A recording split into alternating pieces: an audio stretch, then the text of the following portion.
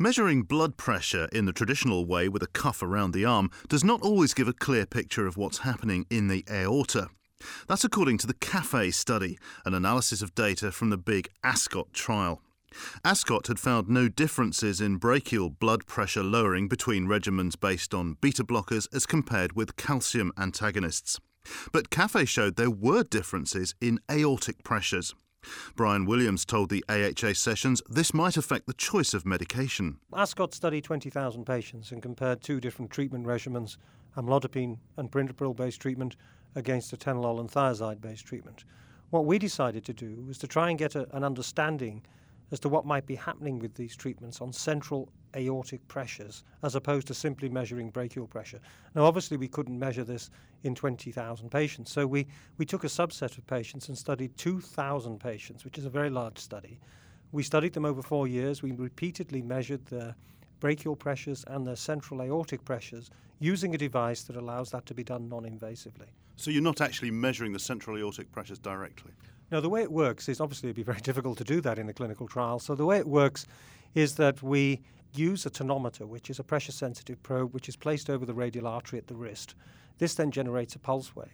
And by using that information plus the brachial pressure, we can then compute a central aortic pressure waveform, which tells us what the relative central pressure would be for that patient at that particular moment of time. Now, this has been validated by direct invasive measurements. It's a commercially available device now and has been approved by the FDA. So I think from point of view of whether it's measuring accurately what's happening, I think there's good evidence that it is. Now, the overall ASCOT result was that the two regimens didn't differ very much in how much they lowered brachial blood pressure. But when you look at what's going on in the aorta, what do you find? We saw highly significant differences in central systolic pressure and central pulse pressure. Both were much lower with amlodipine-based treatment when compared to atenolol-based treatment. Can I ask you how much lower?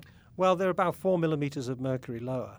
And, that may not sound like a huge amount, but we know from clinical trials that differences of 4 millimeters of mercury in brachial artery pressures, for example, can drive massive differences in outcome in trials, 20-30% differences in stroke. So this is likely to have been a very significant difference. I suppose, in a way, this may be the explanation for why the two arms of the ASCOT trial showed differently on the clinical analysis, whereas there wasn't very much of a difference on brachial blood pressure. Well, yeah, I think that's a key point, that basically in ASCOT, people are always trying to identify why one treatment is more effective than another. We tend to go back and look at the traditional risk factors and see whether they differ between the two treatment arms. We've gone and simply measured blood pressure, which is what these drugs are doing. But we've measured it in the central aorta rather than simply in the arm. And we've clearly demonstrated a disparity between what we measure in the arm and what's actually going on in the patient in the central aorta. For future blood pressure trials, is it going to be feasible now to use brachial blood pressure? I think the important point here is that brachial blood pressure is still predictive of outcome in clinical trials. What we've identified is the fact that when we're looking at different treatments in trials, we can get a better insight into what the treatments are doing to the large arteries by using this technology to study the patients more effectively. I still think in clinical practice and in clinical trials, people will still be guided by brachial blood pressures because that's what we measure in clinical practice. But what we've been able to suggest is that when you are doing trials, it's important to take on board the possibility that the drugs may have the same pressure in the arm, but that may not be the same pressure in the central aorta. Can you suggest why different things are happening in the central aorta on the two different drugs?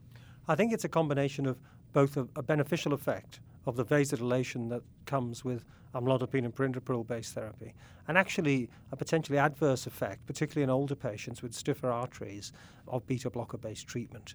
Vasodilatation is going to reduce wave reflection because it's going to allow the pressure wave to be dissipated more generally around the body and therefore reduce the likelihood that you'll get a reflected wave.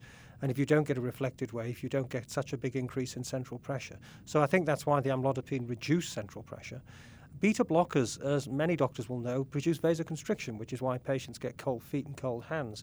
So there's more likelihood that the outgoing pressure wave is going to hit these constricted sites and bounce back towards the heart and increase central pressure. And we don't think that's a desirable property for a drug to treat patients with high blood pressure. So the overall message of ASCOT was that calcium channel inhibitors seems to be a preferable first-line treatment to beta blockers, and you're suggesting perhaps in the elderly even more so. I think particularly in the not so much the elderly, but older population over the age of 50, that is certainly true. Whether or not we'd have seen the same results in younger patients with more compliant arteries, where the wave reflection may have been less substantial, we don't know, and that's something we want to go back and look at now. But I certainly feel, on the basis of what we've found and on the basis of the outcomes in studies like ASCOT, that I certainly wouldn't use a beta blocker as a routine treatment for older patients with high blood pressure. I think we have better treatments available now.